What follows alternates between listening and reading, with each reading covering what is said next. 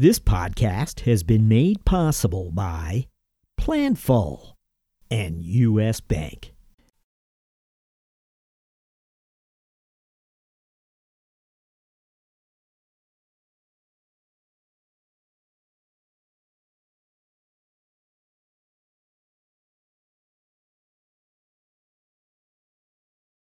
This is episode 620.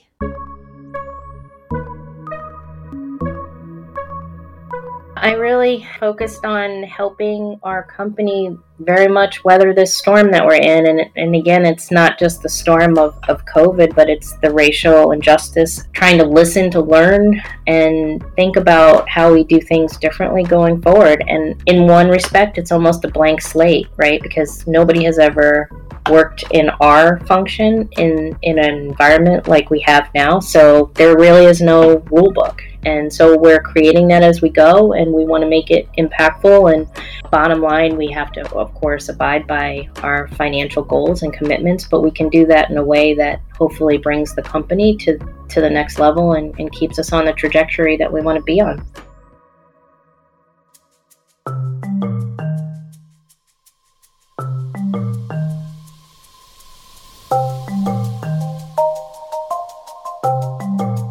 Hi, it's Jack Sweeney. On today's show, we speak to CFO Laurie Krebs of Red Hat.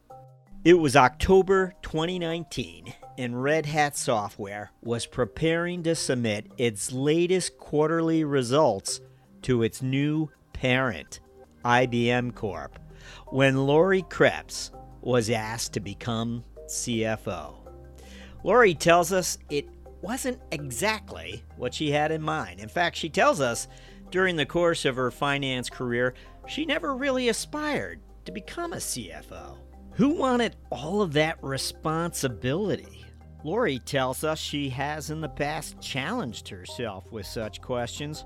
But as you will likely determine, Laurie brought something more, something that was evident maybe to the people she worked with and became evident to Red Hat's new parent, and it's something audio, I would argue, reveals better than other forms of media, and that is her people-oriented qualities.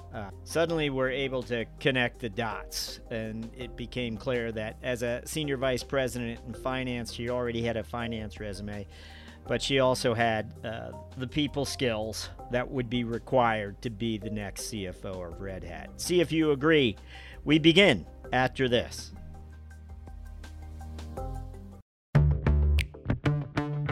In an ever-changing world, it can be tough to keep up with the latest FP&A trends and innovations that keep you ahead of the game. Luckily, there's a podcast for that. Tune in to Being Planful, the podcast for finance leaders and planning experts, and stay in the know about what's happening in planning and forecasting. Guests like influencer Chris Ortega, Boston Red Sox CFO Tim Zhu, and Brian Lapidus of AFP will keep you up to speed on how you can put finance in the driver's seat this year. Find the full episodes at beingplanful.com or wherever you get your podcasts. P.S. Think you might make a great guest on the show? Shoot host Rowan Tonkin an email at beingplanful@planful.com.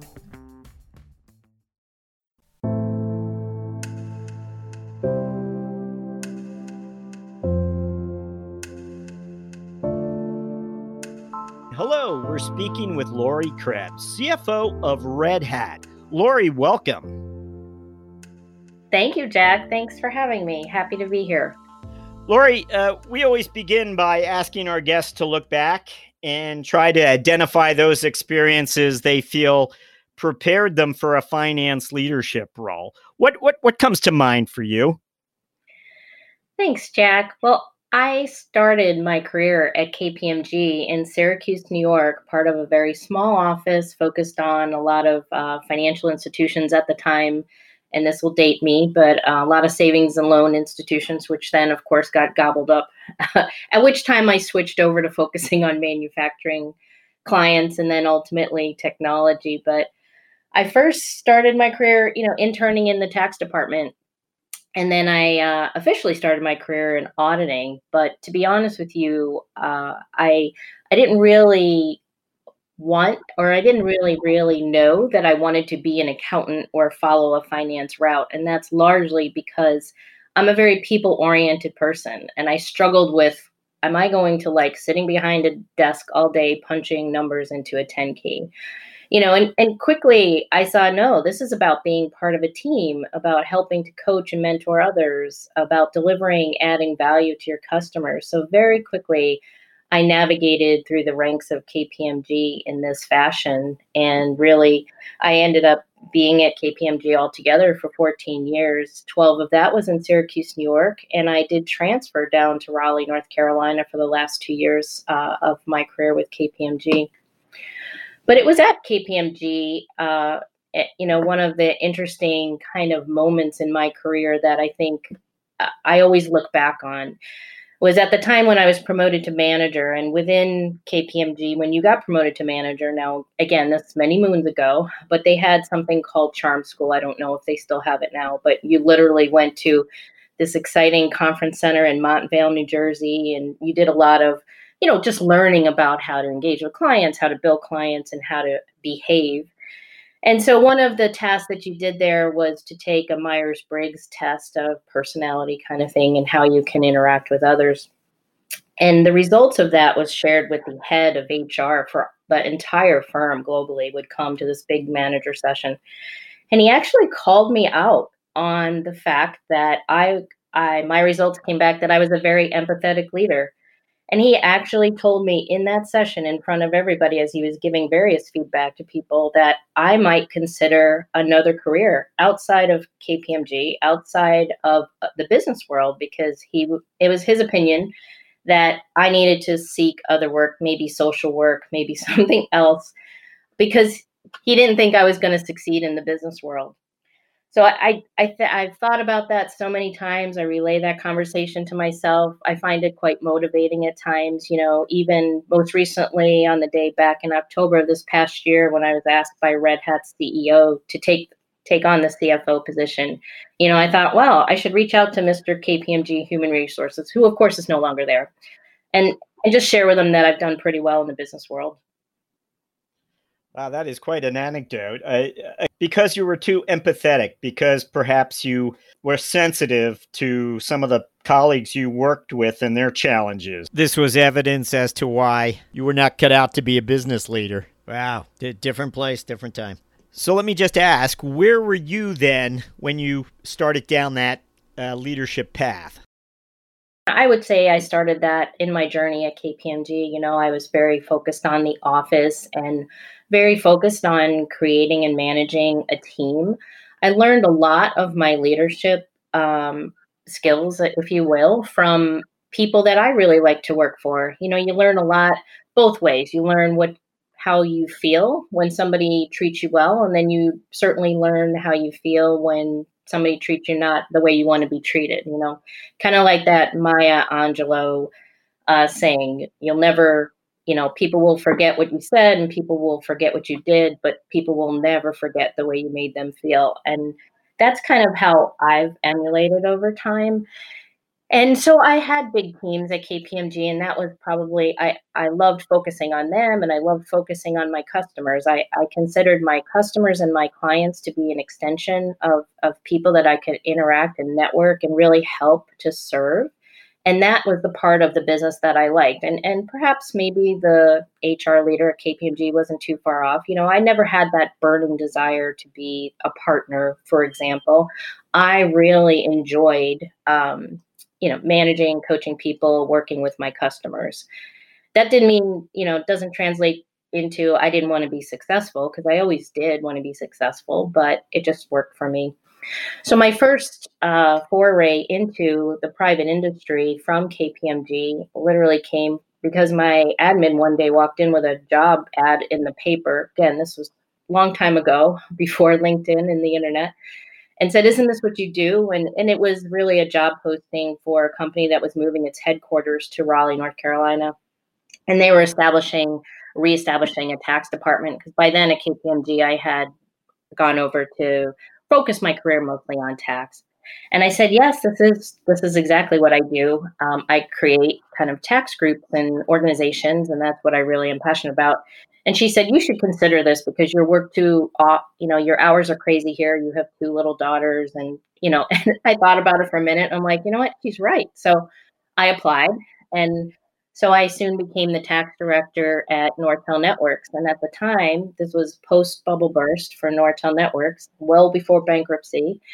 It was still an $11 billion company. They were going to, save a lot of money by consolidating their offices. And so they had a team of tax team back in Nashville, Tennessee, that they were moving to Raleigh, and they were not moving anybody, and we were creating a new team. So I got to hire and create a team of 25 people here in the US.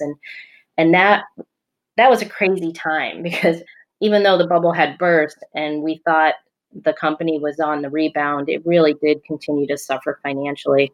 But one of the things I remember in the very first couple of weeks there, I had a transition with the team in Nashville. And at the time, Nortel was under an incredible IRS exam. I mean, we must have had 50 IRS examiners on the account. They were all convinced there was all things wrong with our expenses and our records and our books. But I overlapped for 2 weeks with the existing head of tax for Nortel. And so she invited me to this touch base meeting with the IRS in Nashville, Tennessee. And when I walked into that room, I mean, there was shouting back and forth. The IRS was accusing this tax team of not providing anything they asked for. The tax team literally said to the IRS, do you have a bee in your bonnet? What is your problem? And I thought, oh my God, what in the world have I walked into here? And so what I was fortunate, because it was crazy time. And then soon after that, Nortel went through 4 restatements in 5 years because there was some fraud at the management executive level. I mean, it was just insane. And I think back, and the way that I survived that was because I was able to build a team of people that I trusted, that had the right skills. And that has been my mantra my whole career, is I surround myself with really good, really technical people. I hold them accountable. I empower them, and I let them do what they do best. And I'm there to break down barriers, but I lean on them. And that's the only way I survived that crazy, chaotic time. And, as crazy as it is, that's the part that I enjoyed, is being a leader of that team, kind of serving in a valuable arm for the company. We ended up, we had a multi-billion-dollar tax assessment at the time, and I found out that it was really, landed on us because of the bad relationship between us and the IRS. So I would say the other maybe moment in my career that I've realized that somewhat helps to be successful is truly being transparent and showing a willingness to work together as a team. And I don't mean that just as my team internally, but also as a team trying to work with the IRS or the tax authority to get to the right answer. I don't believe in the prospect of holding all my cards close and only flipping over the one that they're asking for. I find, it's the old age, you get more bees with honey, right? If you just be transparent and are honest with people, you get a lot more in return for that. Certainly, you made an investment of time at Nortel as well. You were there 5 years, and I think when you leave, you're really sort of a tax heavyweight. And I'm sure you could have found your way into many companies as their tax leader or head of the tax department. But meanwhile, we hear there's some risk to that specialization at times. So I'm curious, eventually you get on a broader track, and I'm wondering if you might share a little bit about that. And how did I do in terms of my characterization? Am I oversimplifying, or what would you say? No, I mean, you did it quite well, right? I mean, you can definitely be boxed in, and that is a concern. And I counsel people even to this day. I think I'm a good example of how you can use the broader skills that you gain along the way. I credit a lot to my public accounting background. But to be a good tax person, you really have to understand the books and records. And I think that is what has springboarded my career over every time it's kind of ironic. Every time I try to focus on tax, because that's somewhat my comfort zone, I get pulled into this broader finance, accounting, world. So yeah, you summed it up very nicely. I do have a very strong background there, but I find it's a lot of the skill set is transferable. And I think the other key, and this goes to no matter what function you are in finance, whether it's treasury or internal audit or business finance, the key is all in how you can relate to the other functions and work collaboratively to, help the company. And by that, I mean, I preach all the time to my teams when I was in tax, don't engage in any conversation with the business that quotes an IRS code section. We've got to talk just business terms. We've got to understand the business.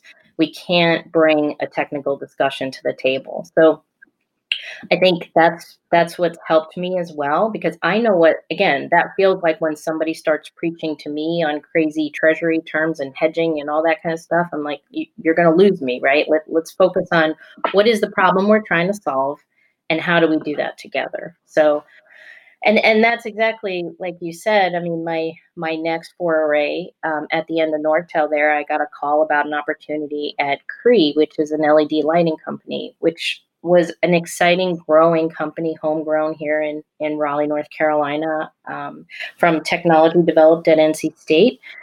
And, we make LED lighting. And again, this company has been in existence now for 27 years, and we're all starting to see the benefits of LED lighting here, right? There's some really good lighting. There's some really not good lighting. And the difference between the companies that really know how to make it, because when you have good LED lighting, you shouldn't know the difference between an incandescent light and an LED light.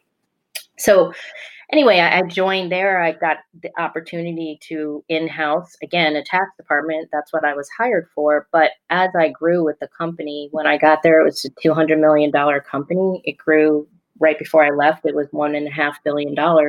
And over that almost 10-year span, the company grew a lot. We had acquisitions.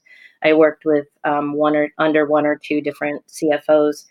But the most recent CFO there, towards the end of my stint at Cree, had recognized that we had just acquired a big company. His focus was mostly on the operations and trying to get that different brand and direction that we were going.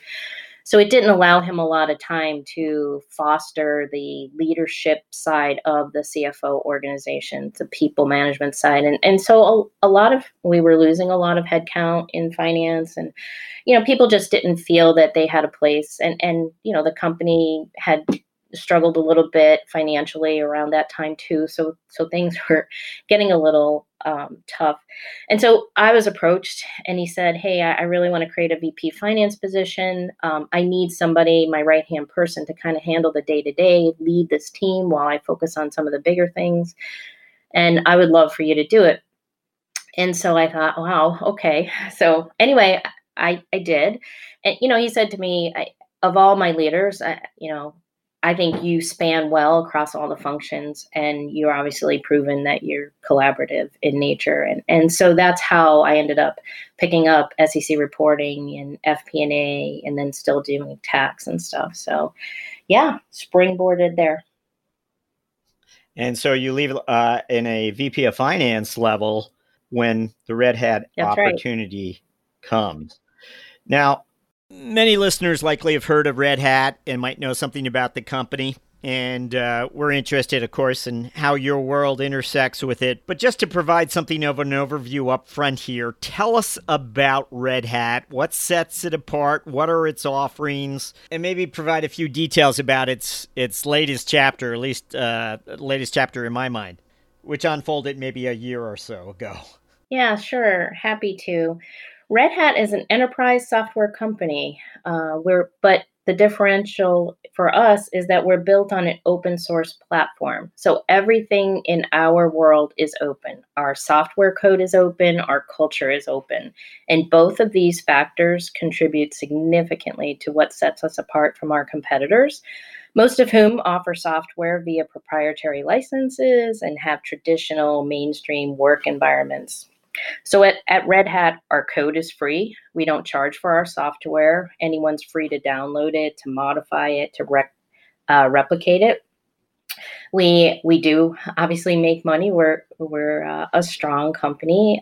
We do that via charging a subscription fee for the support and the certification that our software is enterprise ready and able to work across all different platforms. We are leading the effort to help organizations migrate to the hybrid cloud so that they can balance applications across a multitude of different on-prem or public offerings, whether that be IBM's public cloud, Amazon's public cloud, Microsoft. And then I think, for those people that don't know Red Hat, we were acquired by IBM almost a year ago in July for $34 billion.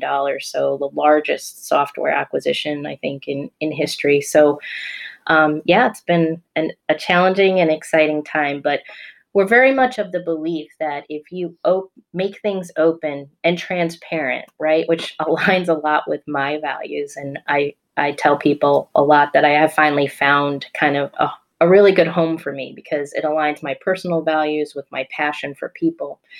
But if you have all these eyes looking at what is code, right, you're going to unearth all the bugs because people are going to look at it, they're going to point it out, and then it gets fixed. There's a whole ecosystem out there of open source developers that pride themselves on being open. They want to share, they want to collaborate. And so what Red Hat has done really well is establish a good reputation in that community. And there are 10 million or so open source codes, and we've gone in and put some bundled together and created a very stable enterprise platform. So I know you mentioned earlier that it was only October of last year that you stepped into the CFO office. You had joined Red Hat a number of years earlier. You were a senior vice president just prior to becoming a CFO. Can you tell us a little bit about your arrival? And then I want to ask you about your team and how maybe you structured it a little differently, how you looked at the world, those types of questions. But what would you tell us? Yeah, so consistent with my earlier stories and seems to be a theme, I ended up at Red Hat again through the power. I mean, I really strongly believe there's power in personal connection, and it was my audit partner at Krebs that actually had recommended this opportunity at Red Hat. Red Hat was looking for a replacement to the VP of tax who was retiring after 15 years of being there. So, again, I'm in this finance role at Krebs, and I thought, well, okay, this sounds exciting to me because Red Hat had always had a reputation in the market of being really, really proponents of their associate base as well as a great, strong company. So I said, well, why not, right? So anyway, I interviewed. I ended up getting a VP of tax role and did the same thing I've always done. They were looking to kind of enhance the tax department, and I was given carte blanche to really develop it into a more stable workplace and focused on the needs of the company at that time, which had drastically changed since the last VP of tax came in. So I did that and, again, built a really strong team, got a bunch of strong leaders. I emphasized how important it was that tax needs to be a business partner and not just the person crunching the numbers at the end of the road. And I think I was really recognized for breaking down a lot of barriers and being more than just tax, right? And I as well got involved in a number of the leadership opportunities at Red Hat because, again, Red Hat really focuses very much on its associates. We're a meritocracy, so very anti-hierarchical, where everybody's voice matters, almost to the point where that can be dangerous too. But I loved it, right? And I felt like it was just a place where I could flourish, and I did. And for example, one of the things when I first joined there, the CFO had an offsite with his leadership team, and we were asked to each come with a profile of a rising star on our team. So we all came with that person, and each function talked about. So the treasury function had profiled their person, I profiled somebody in tax and finance, accounting, et cetera, et cetera. And we got done, and that was the end of the session. And I was like, wow, this is such an increase, an incredible gathering of talent. Like, what are we going to do about this? Like, shouldn't we do something with this? And everybody said, yeah. And I said, well, what if I'll volunteer to create kind of a network where, because what we were happening is we were also reviewing our employee survey results, and there was a lot of some of the lower scores were in cross-functional collaboration. And so obviously we were thinking, well, that meant, well, how does finance liaise with legal and with sales and stuff? But, you started thinking, hey, I know there's a lot of people in my tax team that don't know anybody in treasury or anybody in business finance, let alone we're a global enterprise. And so how does somebody in my tax team sitting in the US get to know somebody in the business finance team in Singapore, right? So anyway, what came out of that was this enterprise, what we now refer to as CFO Connect. So we took that group that we started with, and what we did was we created a project team. So we split them into 2 teams, and we said, hey, look, this is for development. And I just made up this whole program as we went. And I said, the purpose is to network with each other, to be able to have a counterpart to lean on when you have to pick up the phone and have a question in some of these things, but it's to start breaking down those barriers. So, and we also accomplished another thing, which is to work on projects that none of our individual functions could get to. So, for example, at the time, we were still a public company. Our investor relations team were struggling and saying, hey, increasingly our customers, associates, investors are asking about our ESG scores, our sustainability measures, environmental, social governance. And we don't have a platform for that. We didn't have a dedicated office. So that's what we did. We assigned this group of very highly talented individuals to say, hey, help us understand what we can do in this space. What benchmark for us, what other companies are doing. And lo and behold, coming out of that, we had a whole white paper on how to put one together, So I think it was that kind of thought leadership that I think garnered some appreciation for the fact that I was more than maybe just a tax person, that I really cared about trying to make us a big team and a well-functioning team. So let me ask, when the CFO opportunity did come forward, and was it after the acquisition then? Forgive me on the timing of the acquisition. Yes, it was. Yeah. Yes, it was. It was the acquisition. The deal closed in July of 2019, and I was asked to step into the CFO role in October of 2019. So just 2 months after, and right before we had to submit our first quarterly results to our new parent, our big investor, which was IBM.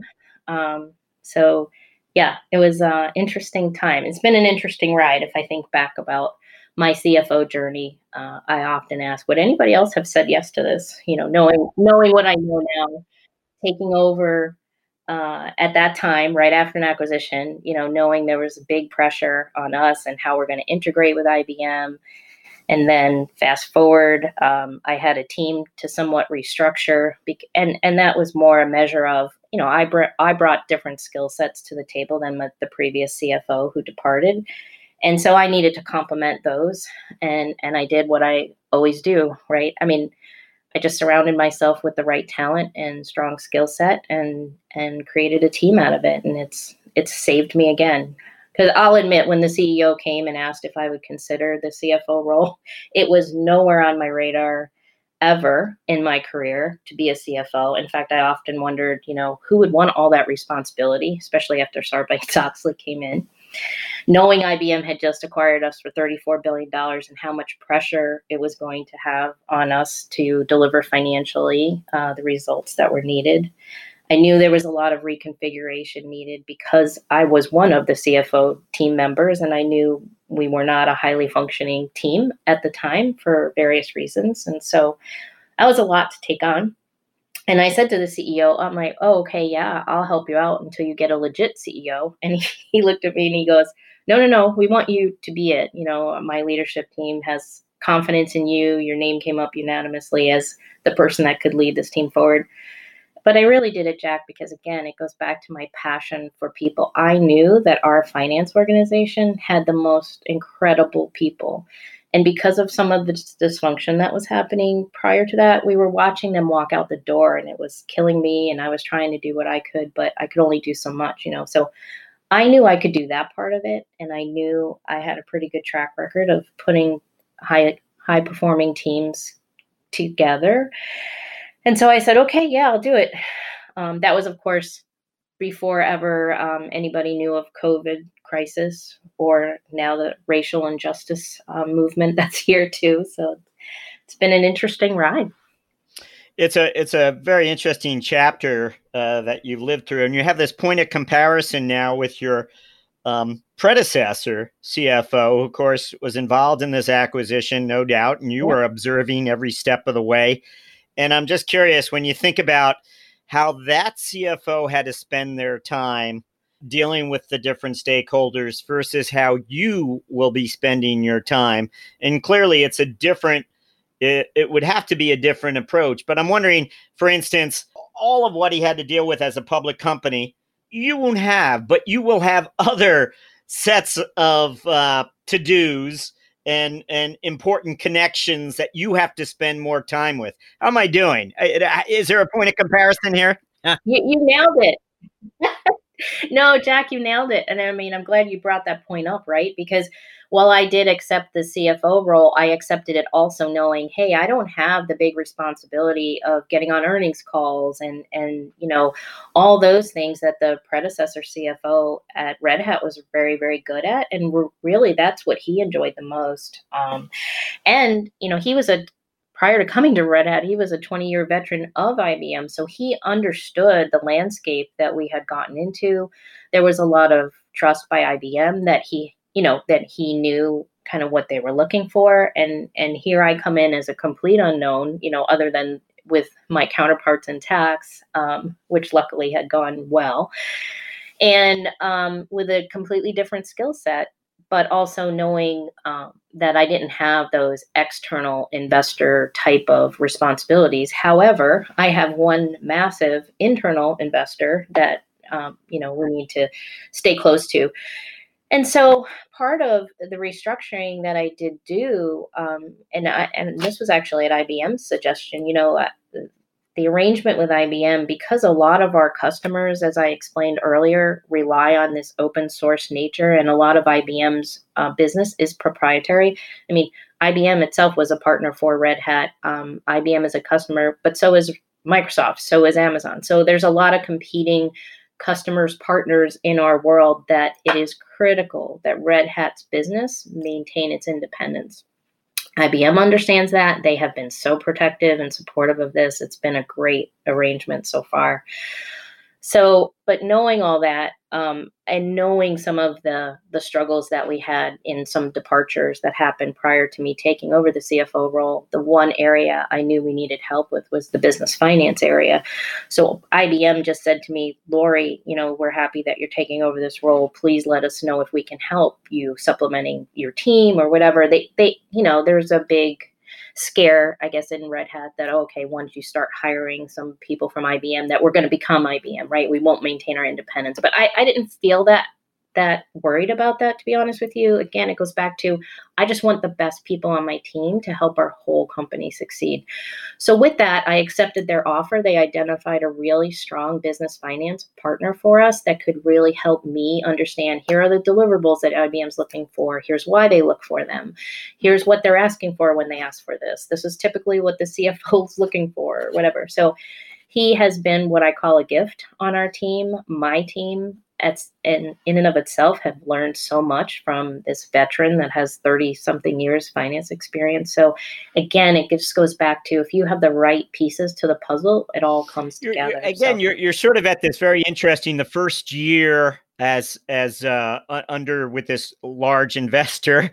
The first year, the first 12 months, the honeymoon period, or the period where you have to sort out all so much of the different priorities. So I'm curious, what are the numbers that have become top of mind for you and your finance team? What are you looking at and trying to keep a close eye on? And of course, we want to talk to you about COVID and the pandemic And because I realize now the question I just asked has a lot to do with current circumstances. But maybe just in general, what are the numbers that matter to you? Sure. Well, and it's a really good question, Jack, because even the metrics that matter to Red Hat as a standalone company are different than the metrics that typically IBM as a corporation has focused on and what their investors look for in them, right? Red Hat is a growth company, always has been, always hopefully will be for some time. I mean, the market is not anywhere near penetrated, and we feel we're rightly positioned to help on this hybrid cloud journey. So much potential ahead for us. And at the same time, IBM is positioned also to take us on that journey. So it's a great marriage. But what I will say is, for Red Hat, we are a subscription business. So we kind of measure our results in single year bookings, multi-year bookings, and we amortize the revenue for those subscriptions over time. Meaning that there's not a lot of triggers in a particular quarter if things go sideways that you can just poof create revenue, right? We might have a lot more booking sales, but they don't translate to revenue because we're recording that revenue over the period of the subscription, which could be 1, 2, or 3 or more years. So that's been an interesting dialogue continually with IBM, because they have a subset of a subscription business, but it's not predominantly their business. So they're used to a lot of levers that they have to generate revenue when they need revenue and that kind of thing. So it's just a lot of understanding each other's business and really trying to complement it. Red Hat has, we bill up front for our subscriptions. So cash flow for us has been generally pretty positive. And that's something that, of course, IBM is appreciative of as well, because it's important to them. So it's really just the different way of looking at our business, even continuing to go forward. Red Hat's made a lot of acquisitions where we acquire a lot of technologies for the sole purpose of taking that technology, open sourcing it, and putting it into this ecosystem of open source community so that everybody can benefit from the technology that we acquired, right? So what that means is it doesn't translate into revenue. So there's a very small ROI on a lot of our investments, but that technology that we've acquired, we've put in our platforms, and it's helped our enterprise business grow as well. Very different from IBM, right? If they're going to acquire something, they look at the return on investment, and so we've had a lot of figuring out ways of working, and so far it's going really well. But you touched on an incredible important point, right? Which is COVID. And again, we at Red Hat, we have about 16,000 associates. We were looking initially pre-COVID for calendar year 20 at a plan to hire almost 4,000 associates. We were on this hiring ramp that we have never seen before, because now we have this great leverage from IBM, and we wanted to take that forward. And so, gosh, starting in January, we were wondering how we were ever going to hire as many people as we needed. And then all of a sudden, come February, March, it's like, whoa, put on the brakes and immediately need to pivot.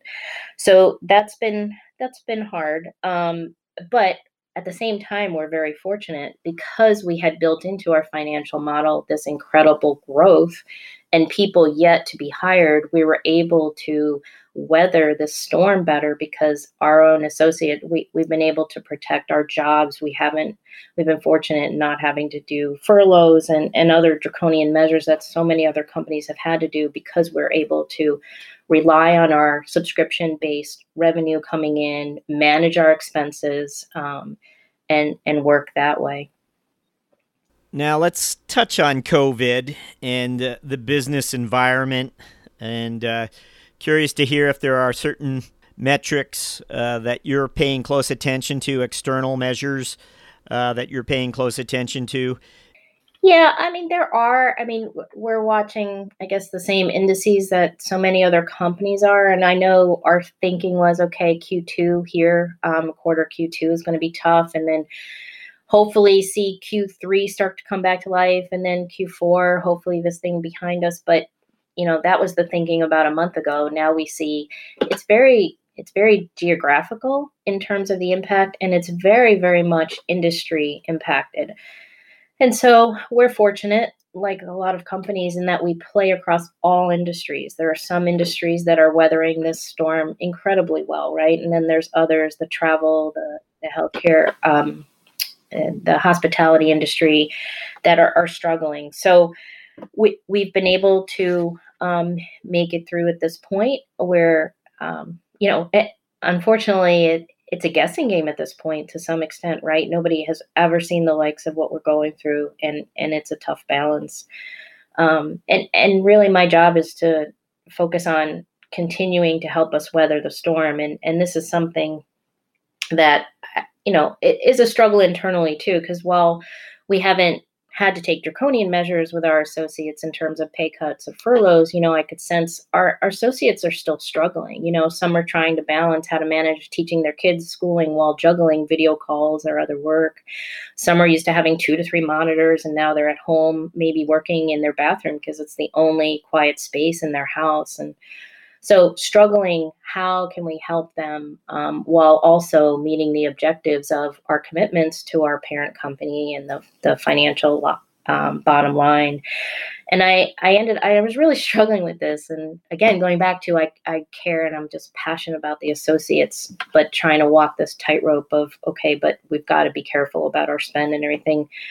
But I had a very wise assistant at a previous company who supported me, and her advice to me at one point was, if you can't figure something out yourself in 20 minutes, then it's time to ask for help.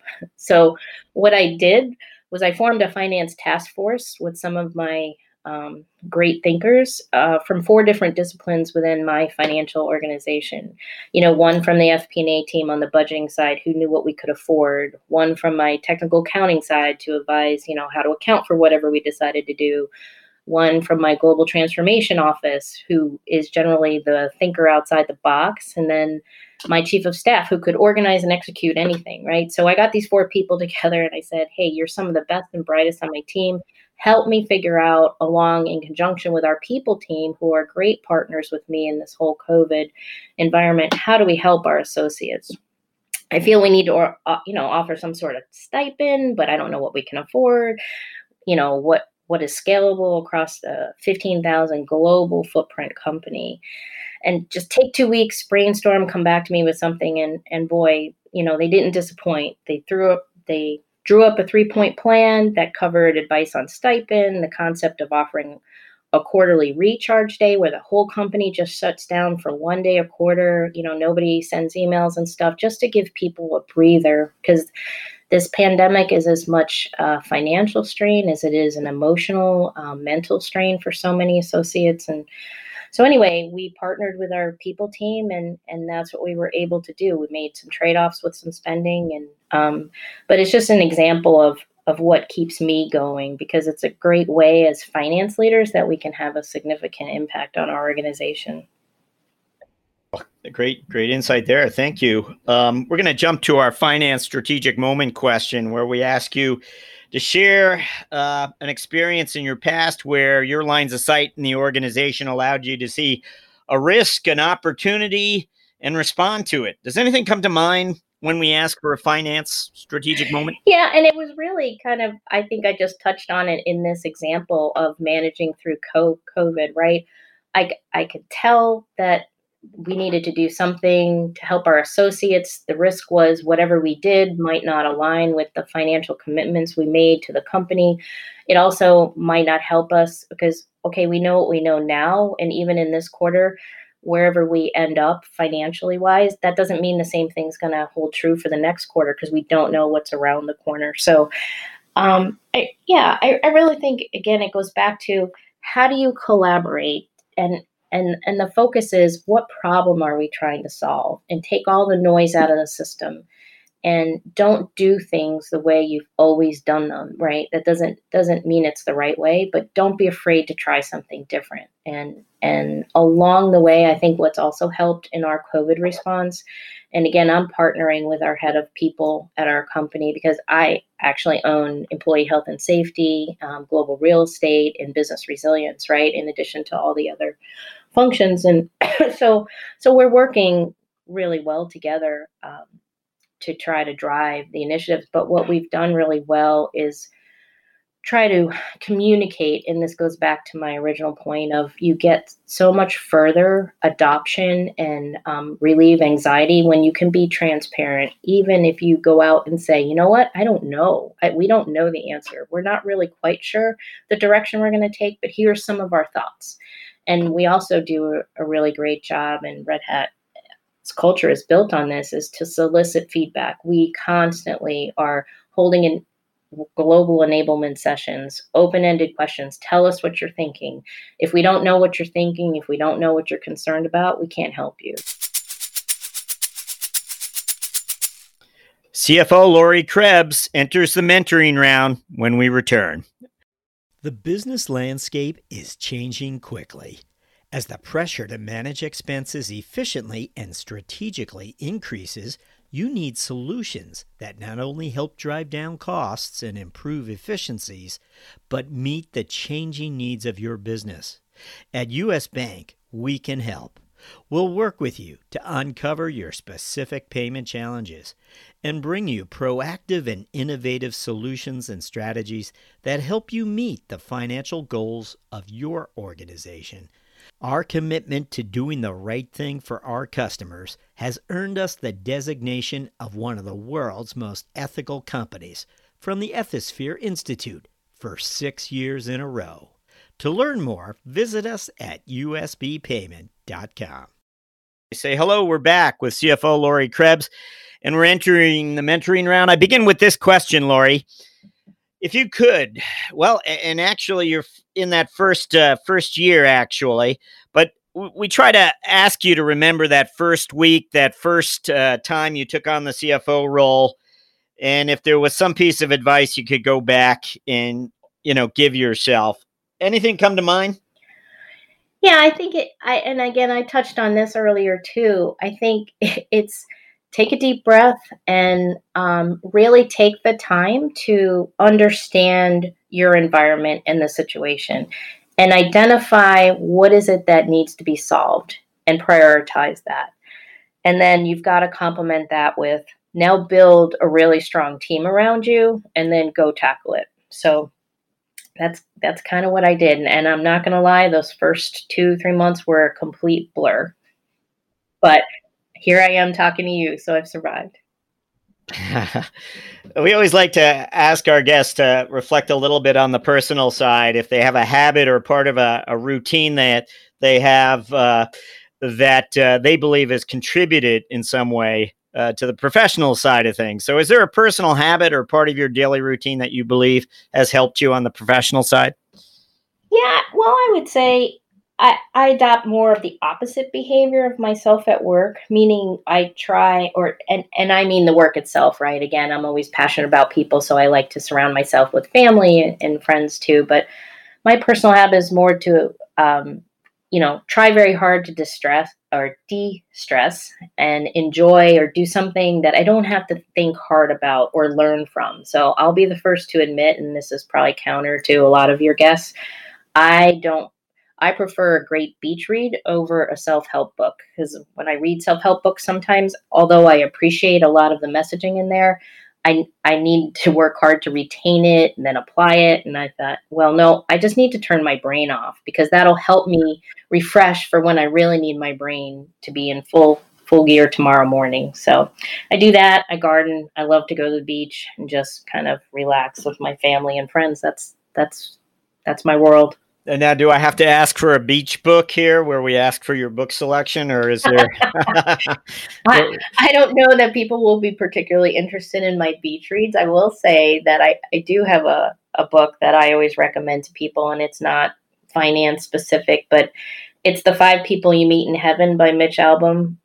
And I really resonate with that book, because when I read it, I thought it goes back to my very first concern when I started my career, which is, gosh, do I want to be stuck behind a desk all day and just crunch numbers? Why am I not a doctor, a nurse, somebody out, really dealing with people? And what you find in that book is that you can be an average Joe person, just name the profession, but you can always have an impact on people. And you don't often realize the impact you have on people, but you really do. And I have 2 daughters that are grown now and rock stars in their career too. And I always want to think, okay, I hope there's somebody out there in their organizations that's helping pull them along, develop them, mentor them, like I like to do in my world. So we're up to our final question, where we ask you to look forward finally and share with us your priorities as a CFO over the next 12 months. Yeah, I'm really focused on helping our company very much weather this storm that we're in. And again, it's not just the storm of COVID, but it's the racial injustice actions that we're trying to take, this awareness, trying to listen, to learn, and think about how we do things differently going forward. And it's in one respect, it's almost a blank slate, right? Because nobody has ever worked in our function in an environment like we have now. So there really is no rule book. And so we're creating that as we go, and we want to make it impactful. And bottom line, we have to, of course, abide by our financial goals and commitments, but we can do that in a way that hopefully brings the company to the next level and keeps us on the trajectory that we want to be on.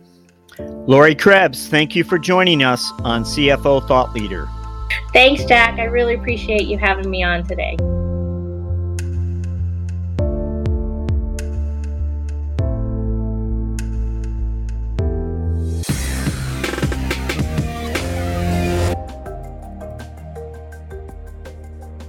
Hello, listeners. Do us a favor. Be certain to subscribe to CFO Thought Leader on Apple Podcasts, or if you're an Android user, check us out on Spotify or Google Play. If you like the show, please recommend it to a friend. Oh, and by the way, the CFO Yearbook 2021 print edition debuts on Amazon this quarter, featuring 100 profiles of finance leaders from our 2020 season. Would you like to learn more about our CFO guests? Order the CFO Yearbook 2021. Thank you for supporting our efforts to bring you career journeys of CFOs driving change. We'll be back with another episode very soon. Thank you for listening.